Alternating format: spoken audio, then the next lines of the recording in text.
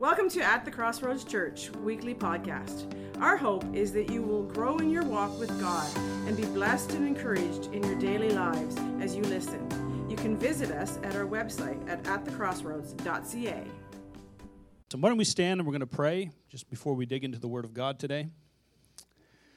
Hallelujah. Say, Heavenly Father, thank you for your Word. Thank you that it changes my life. Open my eyes to see truth today. And help that preacher. In Jesus' name, amen. Awesome. You may be seated. God is good. Amen. One of the things I wanted to talk about this morning is I wanted to talk about faith. I was reading through Romans chapter 4 this week, just really meditating, looking through that chapter, and I realized over 9 times God says we need to be a people of faith. He talks about being a people of faith. All right? And we need to understand that what faith is basically just confidence. We have to have confidence in our God, right? The Bible says that God is a rewarder of those who diligently seek Him, right? Faith is an action. It's believing. It's having trust. It's having confidence in God. But where does our faith need to be? Where does it need to be? People say you need to have faith in God's Word. But I want to say it doesn't start there. First of all, we need to have faith in God's love for us. Amen? If we don't have faith and confidence that He loves us, there's no relationship for the Word to be built upon, okay, in our lives. Okay? Our faith is in His love for us, and because we know that He loves us, He gives us boundaries. He gives us a playbook, which is the Word of God. All right? And when you're having a relationship with somebody, how many know it's easier to change than if someone's just barking orders at you, right? And so God wants us to understand how much He loves us. 1 John chapter 4, verse 9 and 10 says, "In this the love of God was manifested towards us, that God sent His only begotten Son into the world that we might live through Him." So God wants us to live our lives through relationship with Jesus Christ. And God demonstrated His love towards us by sending Jesus. We need to understand how much God actually loves us. And I'm saying that because the enemy will whisper voices to you throughout your day, throughout your life, saying you're not worthy, God doesn't love you, you're not good enough. And if you don't have it solid in your heart, an understanding of how much God loves you, you're going to miss the boat in many ways, okay? He loved you first. Say, God loved me first. I mean, I don't care. I didn't go after God. God came after me. And God found me in my sin. I remember, I can tell you the moment, I can tell you the time when the light went on and said, God, you know what? You win. I need you. And you love me in the midst of this. And I gave my heart to Christ because it was the love of God that drew me to repentance. And I'm sure most of you, if not all of you, can say the same thing in this room, that you remember a moment when the light went on and the love of God became real to you. That while you were still a sinner, God was going after you. God loved you. It's like the song we just sang. He went after you. Recklessly just went after you because He wants you. But it's our choice. We have to make the decision. Are we going to accept the love of God? Amen? And so let's move on here. He loved us first. He still does. And because we know that He loves us, He gives us our playbook. He gives us boundaries. And the reason why it's so important to have a deep understanding of God's love is because if you don't, you can still get to heaven. The Bible says, all who call upon the name of the Lord shall be saved. You've called on the name of Jesus. You can go through your life doubting God's love for you, but you're saved because you put your faith in Him.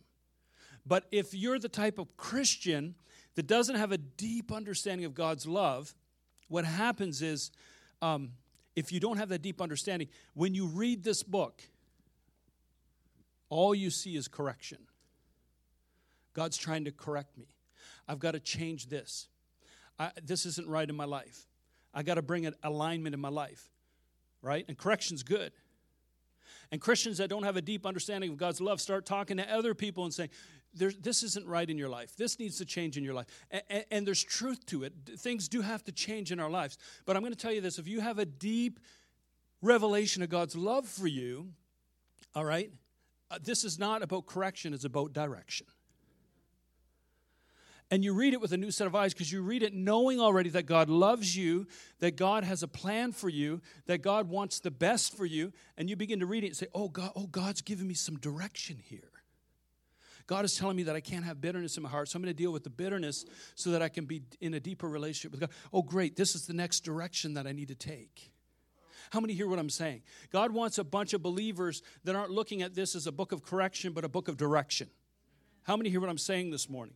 God wants you to know that He loves you unconditionally. He loves you just the way you are. He just loves you too much to leave you that way. Amen? He came after you while you were still a sinner, and now He's in the process of transforming us. Isn't it good news?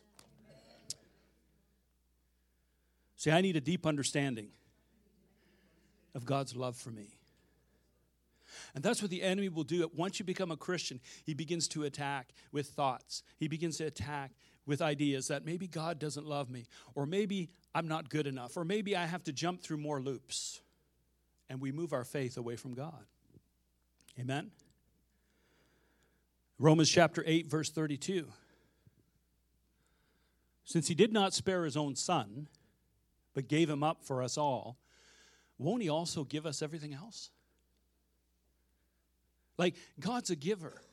Bible says every good and perfect gift comes from the Father of lights, in whom there's no variation or shadow of turning in His character. He's a good God. He wants to give. He wants to bless you. The Bible says He's taken you out of sin and He's placed you at the right hand, at His right hand in Christ Jesus. We're joint heirs with Christ. He says we're going to rule with Christ. We're going to rule. We're going to judge the world, the Bible says, in the new millennium. And He says also, not only will you judge men, but you're going to judge angels. God is taking us into a place of authority because He loves you, because He trusts you, and He's got you in a process of sanctification.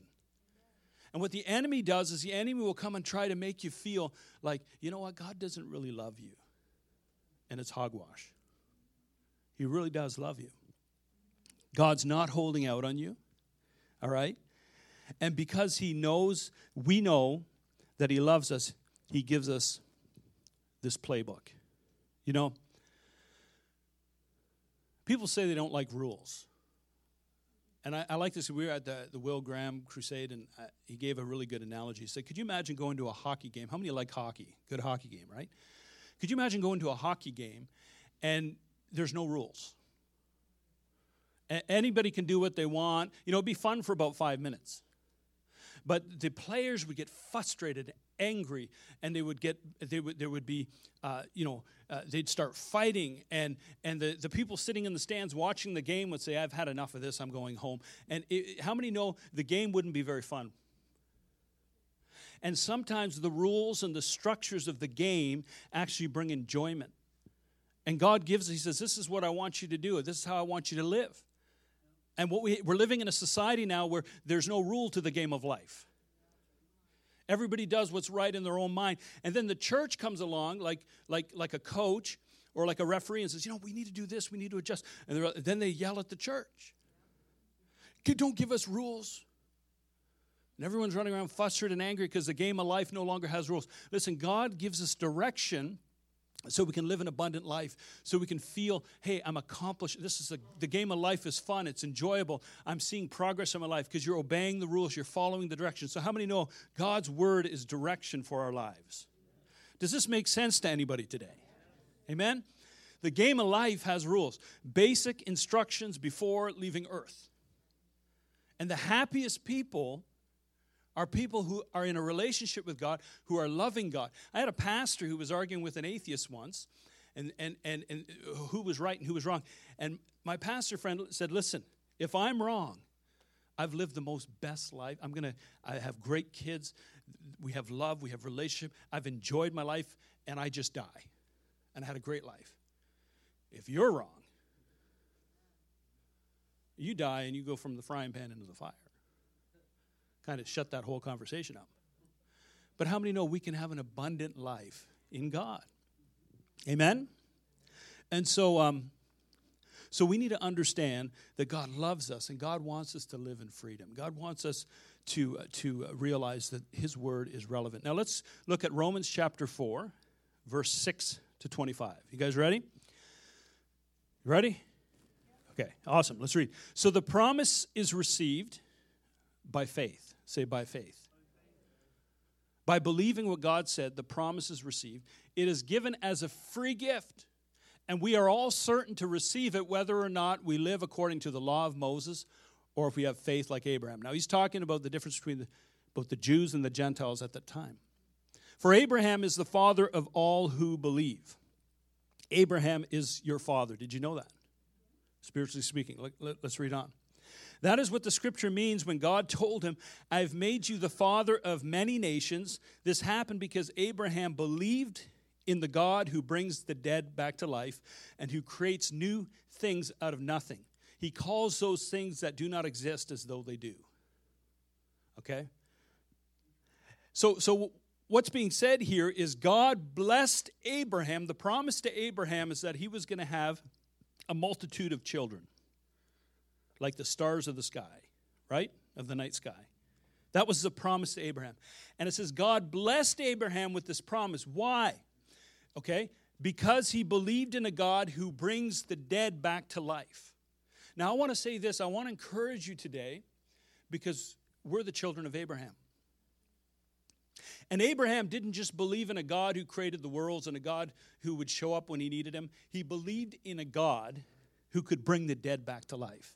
And I'm telling you right now, there's things in your life maybe that you say are dead. Amen? There's things in your life that are not living anymore. You have dead dreams. You have dead vision. You have, people, loved ones that you feel are dead to God. And you're saying, it's dead. There's no hope. But I need you to, today, I'm asking you to believe that maybe God has the power to raise the dead to life. That maybe God has the power that when you leave this place, that those dead dreams and visions will come back to life. Those loved ones that are far from God, that God can actually raise them again back into relationship with you. This is what pleases God, is when we choose to believe God despite the situation. Amen? And Hebrews chapter 11, 19 says, Abraham reasoned. Can we reason today? Can we take time to reason? That if Isaac died, God was able to bring him back to life again? Can we actually sit and say, you know what, there's things have died in my life, my vision, loved ones away from God, there's sickness in my body, there's situations going on. Maybe God can raise the dead. I'm going to believe God for that. And in a sense, Abraham did receive his son back to life. Do you have dead vision? Do you have dead dreams? Remember that God is able to raise it up again. Isn't that good? And I don't know if you think about that. Like Abraham's son, Isaac, he waited 100 years for this son. He was supposed to be the first of these multitude of children he was going to have. And then God says, I want you to take him up onto a mountain. Take a knife, and I want you to sacrifice him on the altar. And now, of course, God didn't want him to hurt the boy. He was just trying to see if he would be obedient. And so he did. He took the thing that was most valuable to him, and he laid it on the altar. And as he was about to sacrifice, God says, don't hurt the boy, for I have provided a sacrifice. And I think it's beautiful because in a picture, Abraham looks up and he sees that there's a ram in the thicket. And he says, this is a sacrifice. And I think that God wanted Abraham to realize what it would feel like. How many know when you have close friends, you want to share your deepest feelings, right? You have this connection at a heart level. How many know God has feelings? Have you ever thought about that? He says, this is what it feels like to sacrifice, how hard it is to sacrifice your only begotten son that is so precious to you. And God, and the Bible says God looked and he saw the day of the Lord and he rejoiced. He said, listen, God is going to do this. He's going to send his son and pierce him. And he connected with the heart of God, friend to friend. And I think God wants us as his people to connect with him heart to heart like friends. But we can't do that if we don't realize how much he loves us. If we still listen to the voices that come and lie to us and say, you're not worthy. You need more loops to jump through. Does this make sense to anybody? Okay. Let's look at verse 18. Or the second thing I want to say, the second thing that Abraham believed was that God creates new things out of nothing. Right? And God has created a new thing in your life. He says you're the righteousness of God in Christ Jesus. You're sons and daughters, and you're overcomers. And it doesn't matter how you feel, God is declaring that over you. Doesn't matter what your past says. Now, you might still have to walk out of this stuff and do some repentance and that kind of stuff, but God sees you as righteous. He says, I've provided a way. It's all been done through the cross. Now walk in this righteousness. You're righteous. You're my son and daughter. I love you. We're coming out of the mess. How many hear what I'm saying? And we got to learn to hear the voice of God. Now, here's the next thing, verse 18. Even when there was no reason for hope, Abraham kept hoping. Okay? Believing that he would become the father of many nations, for God had said to him, that's how many descendants you will have, verse 19. And Abraham's faith did not weaken. Even though he was about 100 years old, he figured his body was as good as dead, and so was Sarah's womb. So here's the thing. I don't know any people that are 100 years old having kids. How many know what I'm talking about? It just doesn't happen. Viagra won't even help at that age. I mean, it's done. I'm telling you. And I can't imagine this old guy coming to his wife and saying, listen, you know, I know we're 100 years old, but I know that God, I'm not even considering my body. I'm not even considering your body. I'm considering the promise of God, that God is able to come through. Listen, God is able to raise the dead to life. His word can be spoken. Miracles can happen. I'm going to believe that God will come through despite the situation. And that kind of faith only comes when you know that God loves you, that God has a plan for you, that he has the best for you, and that he keeps his word. Amen? It says here, verse 20, Abraham never wavered in believing God's promise. In fact, his faith grew, what does it say? Stronger. And in this, he brought glory to God. And I'm here to tell you today, listen, you want to bring glory to God? You have a backslidden family member, and you've been trying to get him saved for 20 years, you start telling him, listen, you know what? God's going to raise that person. My children are going to serve the Lord. And you begin to speak those things that be not as though they are. Say, my God is able to do, he can give a dream, he can do a miracle, he can do something in the life of my young. I don't care if he's rejected church 30 times in the last year, I'm still going to pray, and God's going to show up and do something. And when you do that, you're glorifying God. And God begins to move, because faith is the doorway that opens heaven and allows the power of God to come into a person's life.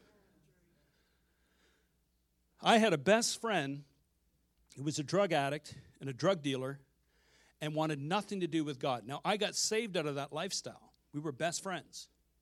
And do you think I could get him saved? His mom got saved. His father got saved. His brothers and sisters got saved. He wanted nothing to do with God. And I just kept praying and saying, God, I thank you that he's going to come to know you.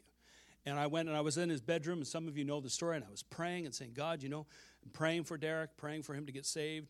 And God told me to go lay hands on his pillow and pray that God would visit him, and I did. And went home and forgot about it. The next morning, I get a phone call from his mother. She's just shaking up. She's like, Travis, you got to come over here. You don't know what just happened. I said, well, what happened? What's going on? She goes, my son came by me, stormed by me with all his, bong pipes and drugs and all his drug paraphernalia and all this stuff. And he went out in the front yard, and he started smashing it with a hammer. And I came up and said, what are you doing? And he says, I'm getting right with God. And he got saved and became an evangelist, right? But if I would have looked at that situation and said, well, there's no way. I've already invited him to church 30 times. He's telling me off. He's telling me where to go, and just walk away. But I chose to believe God.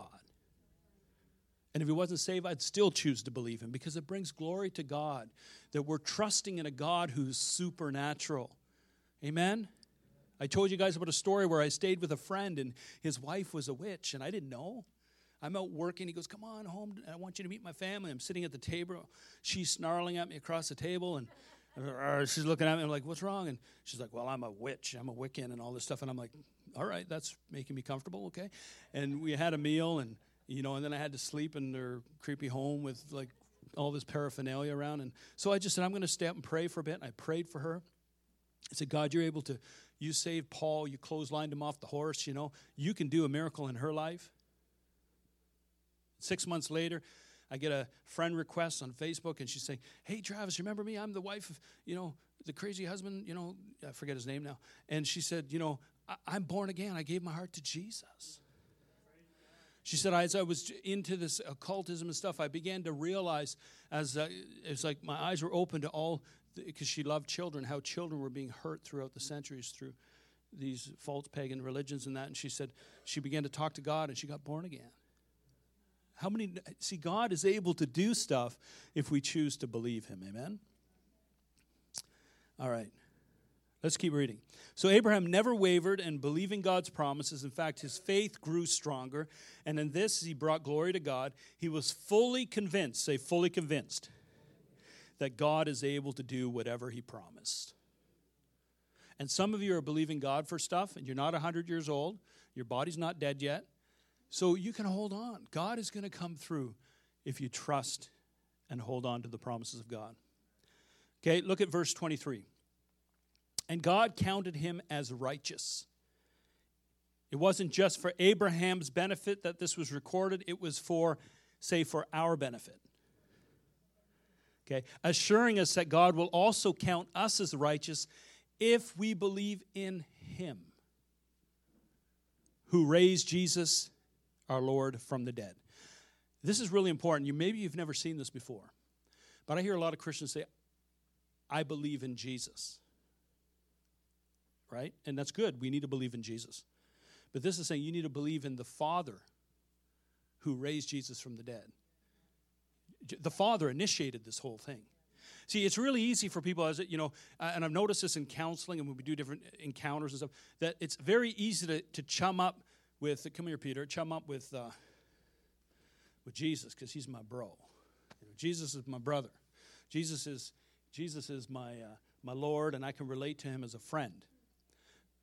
But it's hard to relate to the Father. Maybe there's fatherhood issues. Maybe, we never had a good relationship with our Father. We don't know how to relate to our Father. But how many know we have to have fellowship with the Father, Son, and the Holy Spirit? That's what Paul said. Paul said in his letters, our fellowship is with the Father, with the Son, and with the Holy Spirit. And we never think that, listen, hey, I believe in Jesus, but I believe in the Father who started this whole thing. And my Father loves me, and my Father has a plan for me, and my Father initiated this whole thing. And when you have a revelation of the Father's love for you, everything skyrockets to the next level. So, God is good. Okay, let's read on here. We need to believe in the Father, the one who raised Jesus from the dead. He was handed over because of our sins, and he was raised to life to make us right with the Father. And we need to believe in the Father's love for us and for his promises. I want to look at Romans chapter 5, verse 1 to 2. Okay? Therefore, since we've been made right in God's sight by faith. Say, I've been made right by faith. We have peace with God because of what Jesus Christ our Lord has done for us. Because of our faith. Say, our faith. Christ has brought us into a place of undeserving privilege where we now stand and we continually and joyfully look forward to sharing God's glory. This is what Paul is saying. Now let's look at the last couple scriptures here. Hebrews chapter 11, verse 8. It was by faith or by confidence that Abraham obeyed when God called him to leave home and go to another land that God would give him as an inheritance. He went without knowing where he was going. Could you imagine going somewhere where you don't know where you're going? Who would do that? Say, who would do that? We would. We do it all the time. I don't know about you, but like when I met my wife, it's like, will you marry me? She's like, yes. And we stand at the altar, and I say, I do. She says, I do. I'm not thinking about where I'm going to be in 20 years from now. How many were thinking about, you're just like, I just want to be with the person I love, and we won't worry about where it takes us. How many know what I'm talking about? And Abraham had a connection with God's heart. He didn't even know where he was going, didn't even care. He said, I just want to know my God. I want to have a relationship with my God, and we're going to go there. And we don't even realize that at the point we're so infatuated with one another when we get married, for those of you who are, we walk away not knowing that the next 40 years are going to be trying to change you. I mean, what I'm talking about. I love you, but I got to change you, honey. And God kind of does that. I mean, obviously we can't change him because he's perfect, nor would we want to. But he's changing us. And we're okay with that. Why? Because we don't care about where we're going. Too many Christians worried about this stuff. I don't know what the will of God is for my life. I don't know where God's taking. Who cares? Just enjoy the journey. I'll tell you what God's will for you is. Give thanks in all things, for this is the will of God in Christ Jesus. Just be thankful. I get to hang out with God and enjoy life. Is this okay? Are you guys all right? All right. So, Abraham didn't know where he was going. Many of us didn't know where we were going when we got married. But we need to be more interested in who we're with than where we're going. That's the most important thing. All right? And my prayer as we close is that God will open our eyes concerning his love for us. Like, God, would you open our eyes? And you know, I'll tell you this, on this side of eternity, you will never fully know the love of God. I'm going to show you a scripture to prove that. But that gives you hope because it tells you that you can continue to go deeper in his love as you're moving towards eternity. I'll show you that. And here's the last verse. Ephesians chapter 3, verse 17 to 19. Paul says, then Christ will make his home in your heart as you trust in him.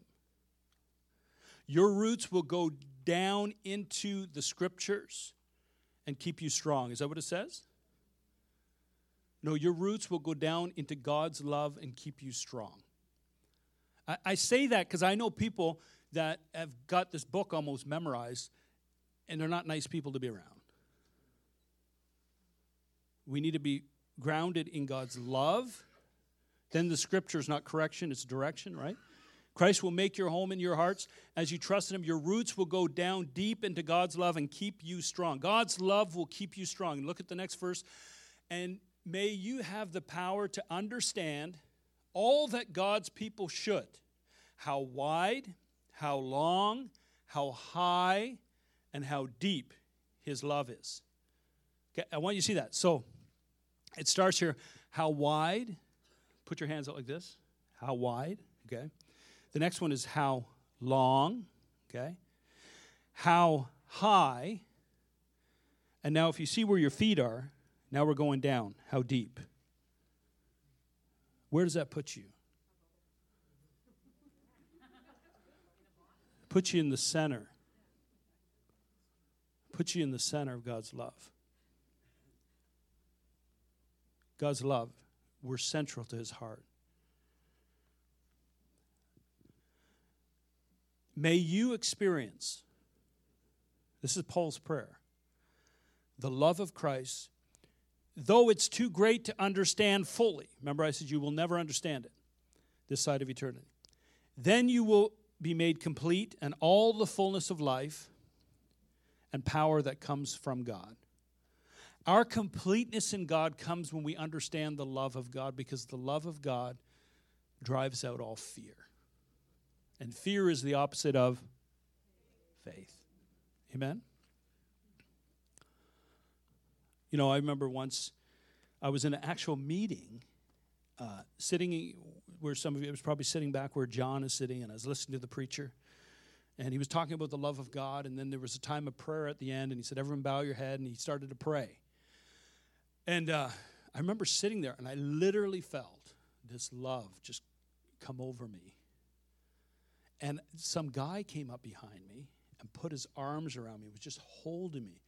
And And it was weird. Like, you don't do that in church. Like, I know, I'm sitting there, and this guy comes up, and he puts his arms around me like this here. He's doing this. He's just cuddling me. I can almost feel his breath on and he wouldn't let go. And I'm sitting there, and as this man's holding me, I feel like kind of like waves of love going through me that I've never experienced before. And I started to weep. And it was like all the pain of my childhood and all the rejection and the fear that I just began to just melt away. And 10 minutes, I'm going, I don't know who this guy is, but this feels really good, right? This is like really surreal and everything. And then so he finishes a prayer, and I open my eyes to thank the guy, and I turn around, and there's nobody there. And I'm like, okay, this is creepy. But it was good because God literally came down and just embraced me. And I really feel that I want to encourage you with this, that every one of us in this place, if you've given your heart to Christ, you are a child of Abraham. And Abraham was a man who believed that God was able to raise the dead to life. And he was able to make new things from nothing. God was able to make new things from nothing. And that's our heritage, and that's in us. And if we would only believe God and not be moved by our situations, and say, God, I just to believe you and trust you, I'm not going to worry, then it brings glory to God, and it brings him into the situation. Amen? Why don't we stand and have David come to the piano for a moment? Hallelujah. Father, I just came this morning, and not to add something because it's already in us. The Bible says that faith is in us by the Holy Spirit. And God, I pray for every person in this place, God, that they would have a deep, deep encounter in their understanding with how much you love them. Father, if there's areas in their life that they're not living right with you, that they need to make those things right. But love is not on the table for discussion. You came while we were yet sinners, and you died for us. So God, I pray that you would draw each person. And God, I pray that every person under the sound of my voice in this place will this week, and even starting now, will have an encounter with your unconditional love. Father, that you would embrace the hearts of every person in this place. We thank you, God. How much more will you give us all things? And we're striving to please you. And you're just saying, just rest in faith that I'm with you and I'll never forsake you. So Holy Spirit, I ask that you would come and move on every heart. Supernaturally. We can't even explain this. It's like I couldn't explain it. Holy Spirit, come and move on the hearts of people in this room that need to know your love. My cry, God, is that they would not leave this place not knowing in the depth of their soul that you love them, that they came to this church because they were your guests, God. You had worked situations to get them to this place so that, God, you could show them how much you love them. So, God, I pray by the Spirit of God that you'd begin to rest in this place. Holy Spirit, come like a blanket over the hearts of all your people, God. In Jesus' name, Lord, come and reveal your love. And may it be an ongoing process in their lives. In Jesus' precious name. Thank you, Lord. And Father, right now, I just agree. Who here has got loved ones that are away from the Lord? Just slip up your hands. Let's just agree right now. I'm going to ask guys, I'm going to pray a prayer of agreement, and then I want you guys to just pray with one another if you're comfortable with that. God, I just agree with every hand that has been raised, God. We all have loved ones, God. Father, we believe, God, that you're able to raise the dead. And I don't care how many times they've said no. God, you're going to come and arrest them. Because we believe your word says, we and our household shall be saved. And we trust you, God, that we're going to spend eternity together with our loved ones. And we're believing you, God, that you will move mountains out of the way, God, so that people can come to know you. And it's going to be supernatural, and it's going to be you, and you're going to speak new things into their lives. You're going to bring deliverance into their lives, God, because you're able to do it. God, with your word you spoke and the universe came into existence. And with your word, you're speaking over our children. You're speaking over our mothers. You're speaking over our fathers. And we say no to the devil. You cannot have them. The blinders are coming off their eyes. For the Lord, you have sent forth angels to minister to those who are to inherit salvation. So God, we release the angels of God to go forth and touch the lives of our loved ones. And we believe that they're coming to you. And all of God's people said, amen. Amen. How many feel inspired in faith? Right? And that's your faith that God has given you by the Spirit of God. Don't let the enemy steal it from you. And you watch your situations begin to change. Amen? God is good. Awesome. Well, be blessed this week and go with God. Amen? Thank you for listening. We hope that you enjoyed our message. If you are in the Quinte West area, we would love to have you visit us on Sunday morning at 24 Dundas Street West, Trenton, Ontario. Check out our service times on our website at atthecrossroads.ca.